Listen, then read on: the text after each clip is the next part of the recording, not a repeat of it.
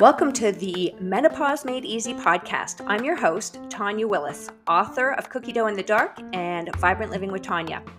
Menopause is like going through puberty again. Your body is changing, your hormones are shifting, but instead of being a lost teenager, it's the perfect opportunity to reinvent your life and take stock of your emotional, mental, and physical well-being. Gain wisdom, be empowered, and learn the strategic skills and the inner work that can be done simply so that the last half to third of your life is vibrant and amazing.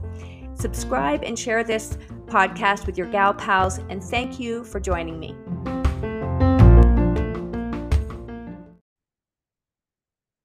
Hello, everybody. I wanted to pop in here today because I'm struggling with something, and maybe you're struggling with something too. And I want to pop in and share how our brain helps us through this struggle. So as many of you know, I have too much sugar in my diet, and most of us do. And quite honestly, it's shocking. And I'm a very healthy person. I am vibrant. I am energetic. I've done steps to take the added sugar out of my diet. I am having this conflict right now that I don't want it all gone because I still enjoy some sugary treats. So I have gotten rid of a lot of things that don't mean that much to me anymore. Like, I could do a whole podcast on that, but I'm really getting choosy, and I get pickier and pickier because one of my huge whys right now is my brain health. I am seeing, maybe it's because I'm in my 50s and I'm getting, creeping up the years, but I'm seeing more mental issues, more people getting Alzheimer's, and it's freaking scary. So this is a big why for me. But you can care about something so badly. Like, I know that I would be better off if I didn't eat any sugar. I know that, right? And I want to succeed so badly. I can taste it, to give my brain and my body and my everything about me, the best health that I can. But I'm not quite I'm not quite there yet. But if I look back on my journey, I am so happy with all the things that I have done that have gotten me to this point. And so part of that is letting go of the perfection and just buying into the journey, buying into the progress, right? And so it's easy to think that you don't want it bad enough or that you aren't good enough when we don't have that perfection, but neither is true. And I want something really badly right now, and maybe you do too, but I'm not following through 100%. And maybe I don't need to follow through 100%. Maybe 98% is good enough, or even 90%. But I'm working in that direction. But I have to remind myself that my self-worth is not tied to how perfect I do things. My self-worth is tied to how I talk about myself internally. And this is why I let go of that all or nothing thinking. This is why I buy into the mindset of progression and journey as opposed to perfection and all or nothing. And I've done so many episodes talking with people, with wonderful women, about how important positive self-talk is, how we have to really love on ourselves, to really observe how we're talking to ourselves. And I have to realize that there's nothing wrong with me when I mess up.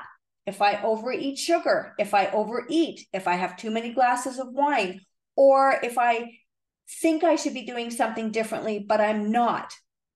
Okay, I know that I am trending in the right direction. I can't just wish for things to happen. And I think this unfortunately happens to people sometimes. They just wish to be healthier. I'll just stick to health. And yet they don't make any changes. And this is what I'm going to talk about today. This is going to help you take just another step forward and has really helped me over the years. All right, so we want to work on our positive self-talk. We want to remember that when we mess up, if that's, however you want to define messing up, overeat, over drinking, not moving your body, that you're not broken. Okay. And your brain is just like my brain. Okay. We have the same brain, and we're going to talk about the prefrontal cortex and the amygdala and how they're driving us to make decisions. And I have to remind myself that my brain doesn't want to do new things, even if they're good for me. It doesn't want to do new things. It doesn't like change. It likes routines. And even if those routines are keeping you from reaching your goal, your brain doesn't care. It wants to keep you safe. And I've talked a lot about this, and we're going to dive a little deeper into it today. But I want you to understand, when you understand these two parts of your brain, it really helps you to make better decisions. Okay. Plus, throw in some patience and use the times that you overeat, overdrink, or don't move your body as learning opportunities. And that is one mindset shift that I've really flipped in my mind, is that we don't fail. Okay. We learn. How can I do that differently? Did I get enough sleep? What prompted me to overeat? Why did I choose not to move my body? All right. And so that makes me feel better, and instead of saying, oh, you're such an idiot. Why did you do that again? You're such a fool. Those don't help you. All right. So let's jump into, very simply, what are these two parts of the brain that I'm talking about? So I'm going to start with our adult brain first. This is the prefrontal cortex. So everybody tap the front of your head. And simply by tapping the front of your head, you actually bring blood flow to that part of your brain. Okay. And so if you're ever stuck and you need to make some decisions, tap on the front of your brain. But I'm getting a little bit ahead of myself. The prefrontal cortex is responsible for higher order cognitive functions such as logical reasoning, rational thinking, planning, and here's the big word, everybody, impulse control.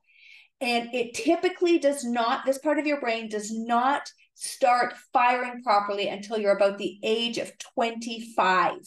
And this is why you can see, and why I refer to the amygdala as the child brain. But okay, so the prefrontal cortex, when it comes to decision making, is engaged in decision making.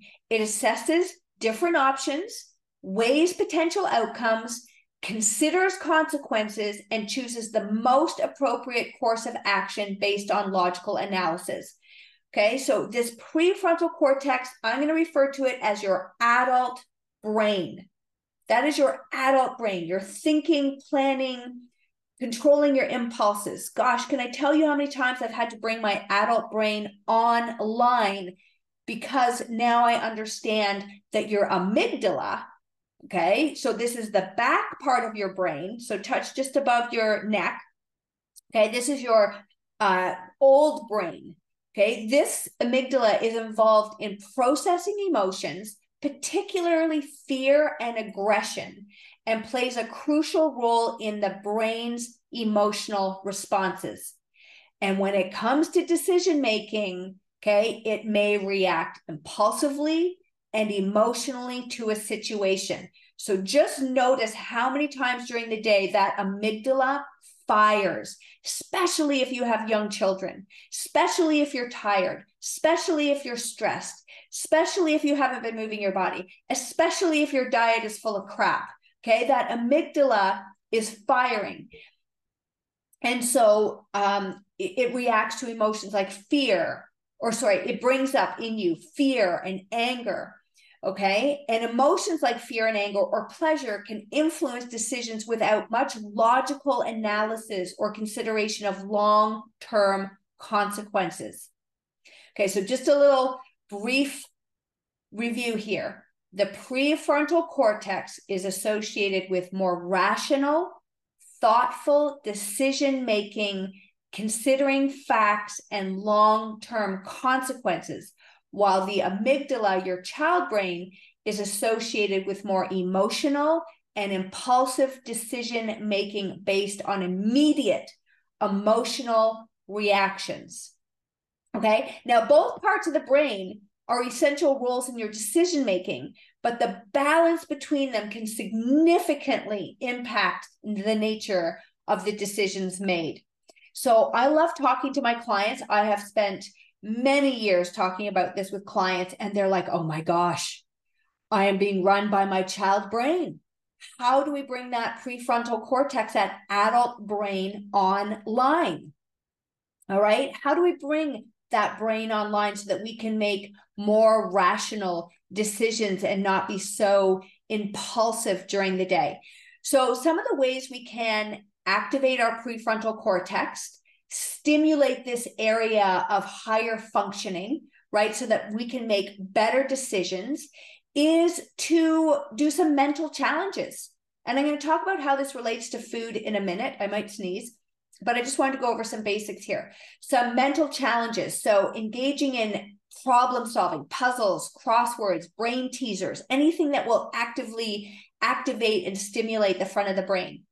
Mindfulness and meditation is huge, and it's been shown to improve prefrontal cortex function and increase attention. Okay, so bringing that online. Physical exercise, I'm telling you, everybody, moving your body is not only beneficial for your body, but also your brain. It is huge. And when you're over the age of 35, really important to learn how to balance your menopausal exercise, which I totally revamped in my 40s after not knowing that I should be exercising differently in my late 30s and 40s, and really wrecked myself, like stress-wise. So really important that you learn how to move with your cycle, which I talk a lot about in my Vibrant Living membership. But this physical activity is linked to improved cognitive function, right? And activates that prefrontal cortex. Anytime you're learning a new skill. So are you learning a new skill? Are you learning to knit, maybe exercise, make new food, art, whatever it is? So just take up some new hobbies, language, a musical instrument. This challenges your brain and requires sustained focus. Too many of us, and it's so sad to see, have just resorted to our phones, and especially children. So just remember that we need to be learning new skills. Sleep is crucial for brain health, including that prefrontal cortex. And sleep helps to consolidate memories and support overall cognitive function. I recently, in 2022, took a sleep, stress recovery, and muscle recovery coach, stress management coaching. Oh my gosh, I'm messing it up. Sleep, stress management, and recovery coaching certification, because sleep is such an issue. So I'm always learning new things about how I can help you guys and myself live a more vibrant life.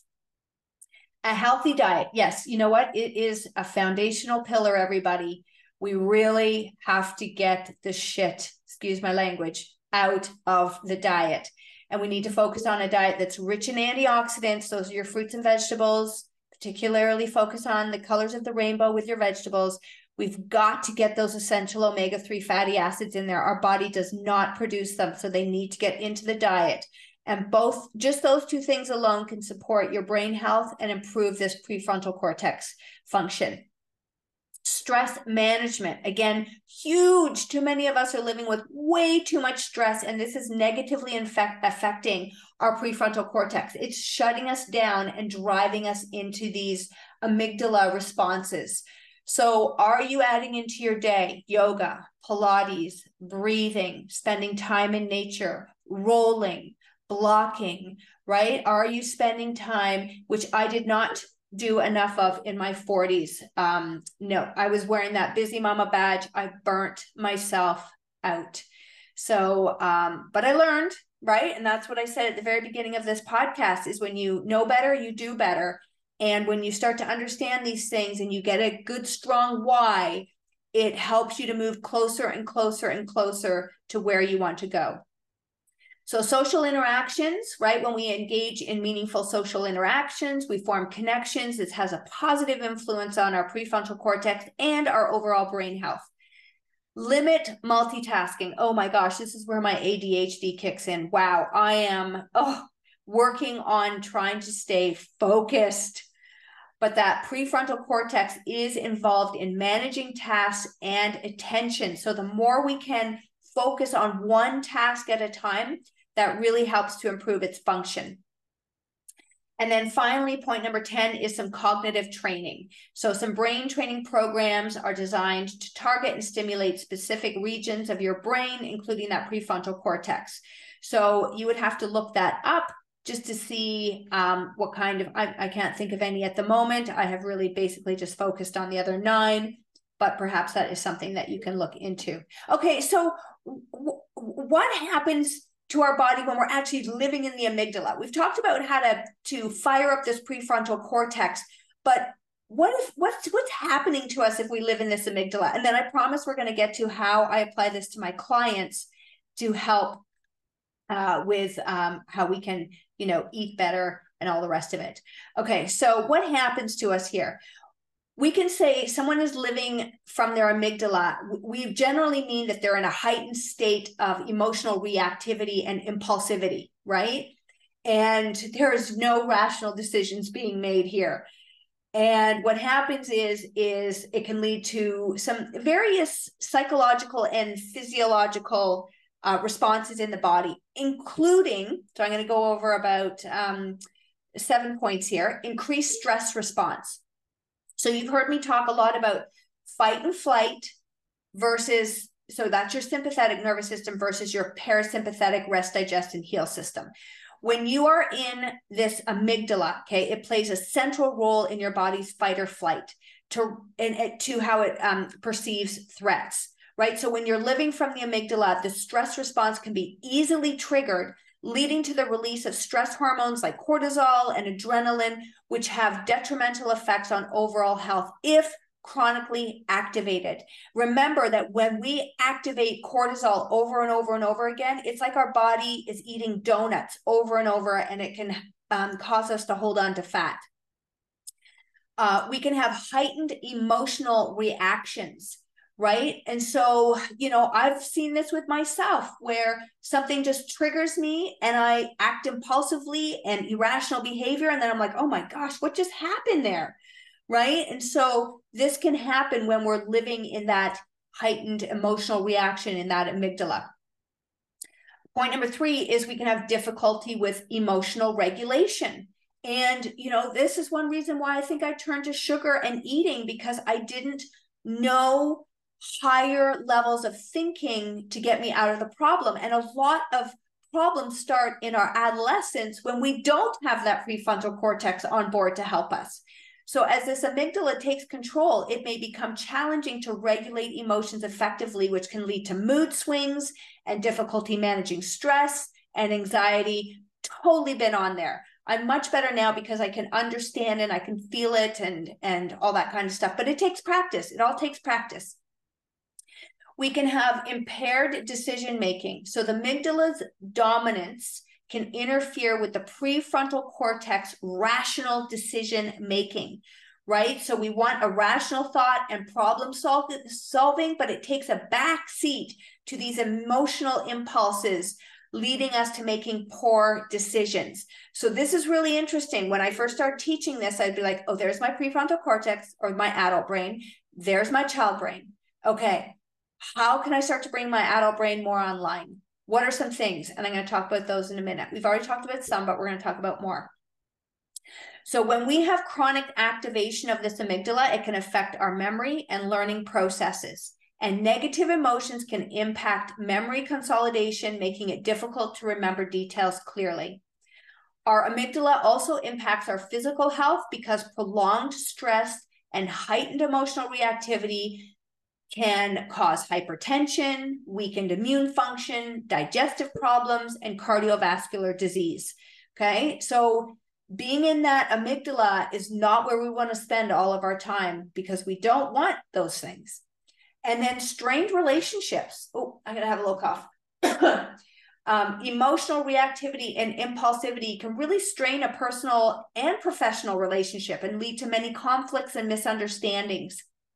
So really important to recognize, are we emotionally regulating ourselves? Are we dealing with stress properly? And again, bringing things online like mindfulness, self-awareness. I always tell you, everybody, that you cannot change what you're not aware of, right? emotional regulation techniques, all of these things are going to help us move forward. Now, here's what's interesting. When you go through menopause, we go through hormonal changes. And remember, menopause starts around the age of 35 to 40, okay? And you're in that perimenopausal stage, which can last 10 to 15 years. So this is really what was happening to me in my late 30s and 40s, and I didn't understand it. But now that I understand that, menopause is very natural. All of us ladies are going to go through it. Our hormones are going to change. And in particular, our estrogen and progesterone are going to decline. And so this can get us stuck in this amygdala, right? And you can feel your hormones fluctuating during the day, during the night, and impact our moods and emotions. I totally look back and go, oh my gosh, I was totally hijacked. But when I started to understand this in my mid 40s, I was like, okay, what can I start to do? But let's just understand this for a moment. Estrogen plays a role in regulating neurotransmitters and receptors in the brain, including those involved in emotional processing, right? So when our estrogen levels fluctuate, which they do, or decline during menopause, which they do, it can lead to how we experience and manage our emotions. And this can come across as mood swings, irritability, anxiety, sadness, and even depression. And I remember saying to my husband, I'm so sad. I'm so sad.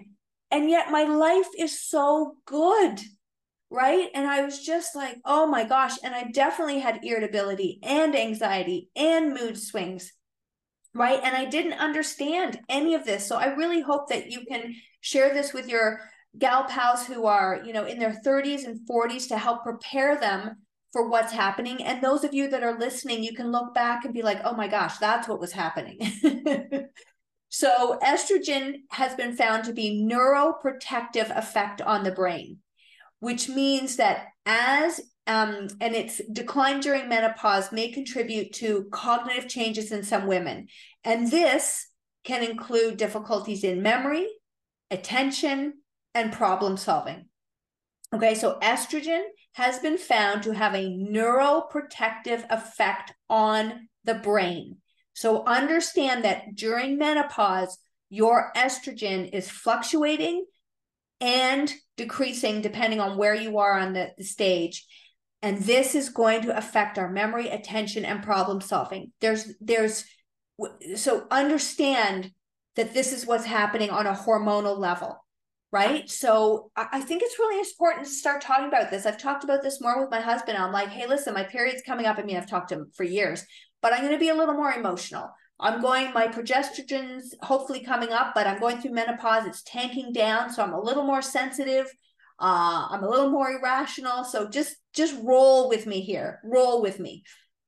All right. So regarding the amygdala, the hormonal changes during menopause might contribute to increased emotional reactivity in some women, right? So we're going to have a little bit of difficulty or a lot processing our emotions, and we can become really super sensitive during these times of hormonal fluctuations. So we're all going to be different, everybody. We all have our unique experiences, but I really wanted just to throw in how, when we go through this transition in our life, we're not doing this stuff on purpose. There's a reason, right? We are controlled by our hormones. Okay, so let's go down to how we can use our prefrontal cortex to eat healthier. Okay, what are some things that we can do to help make ourselves healthier? So one of the ones, and I talk about this really early on in my podcast, is understanding I think it's like 5A, 6A, 4A, somewhere in there. And we talk about values and really planning out, which would be your prefrontal cortex, and your amygdala would take over to tell you don't have the time. But if you can get into that prefrontal cortex, this is point number one: set clear goals. Okay, define specific and achievable goals, because that's going to give you a sense of direction and purpose. Something else you can do to help you eat healthier is plan your meals. So I'm going to talk about this a little bit in a second, but if you plan your meals in advance, creating a weekly meal plan that has a variety of nutritious foods, then we are better prepared for when we approach meal times. And I did my whole Busy Mama detox in my early 40s with my children. And one of the parts of that was really, if you plan to fail, you fail. No, it's a second. If you fail to plan, you plan to fail. So that was one of the huge lines I used when I was about 42, 43, when I was teaching all of this, but in the context of having, a 9 and a 10-year-old.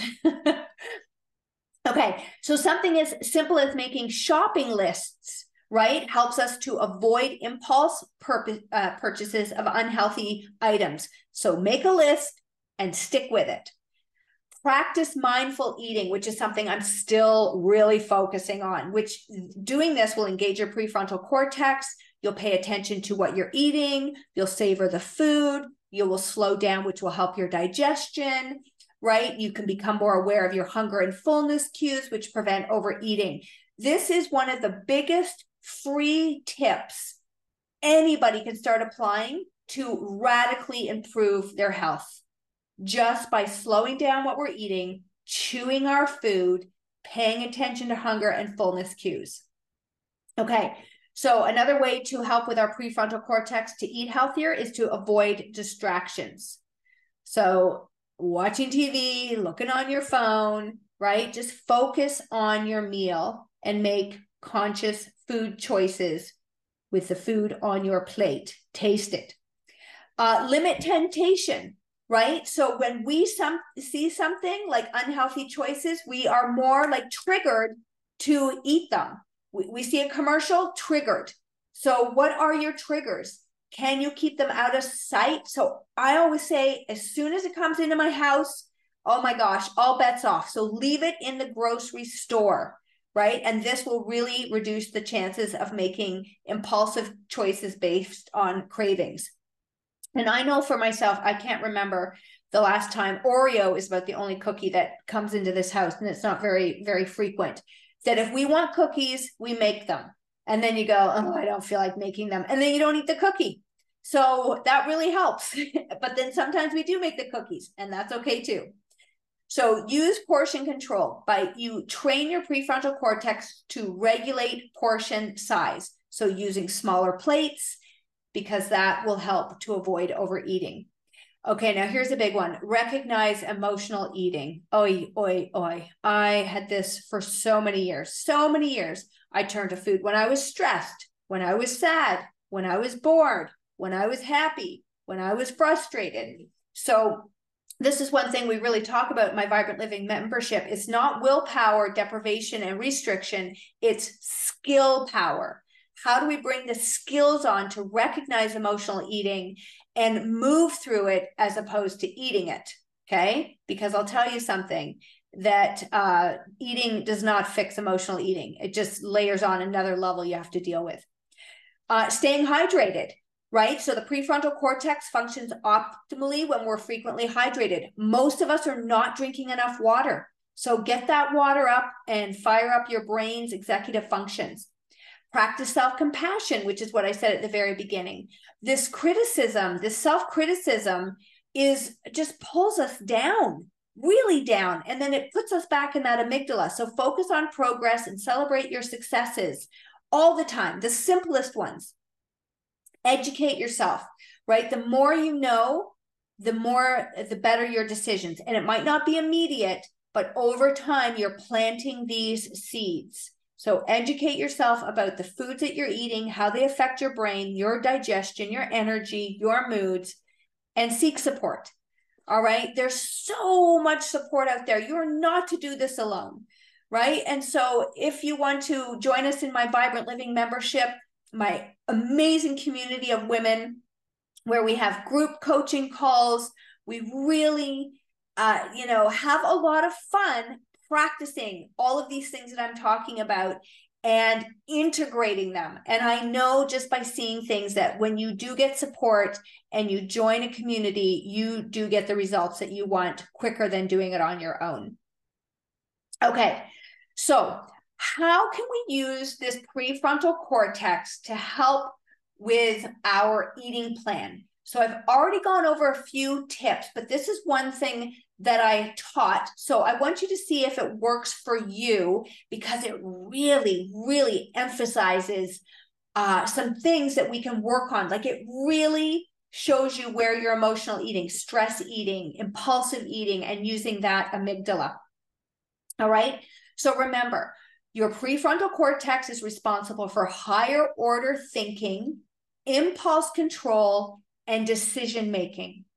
So one of the things that I do from time to time in my membership is we look a day ahead and we plan our meals.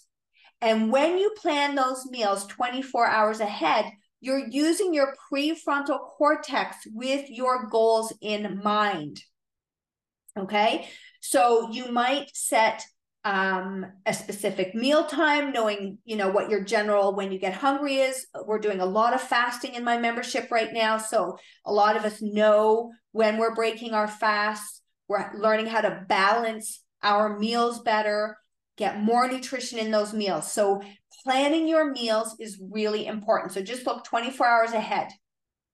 All right, and then what happens is when that meal comes to be, you can go, oh goodness, I'm eating this meal. There's my adult brain. It's keeping me moving forward to my goals. Or your husband walks in with a pizza and you're like, oh my God, I want the pizza. There's that amygdala. Okay. You have your meal that you prepared, and all of a sudden your amygdala is going, you eat pizza every time, your husband. Remember, it's working on past behavior. You're still alive. You ate the pizza before, okay? So this is when you realize, oh my gosh, there's my child brain kicking in. There's that impulsivity. But I wanted this 24 hours ago. I wanted this food because that was in line with my higher self. So this is when you start to go, ooh, this is really interesting. And then you get to make some decisions.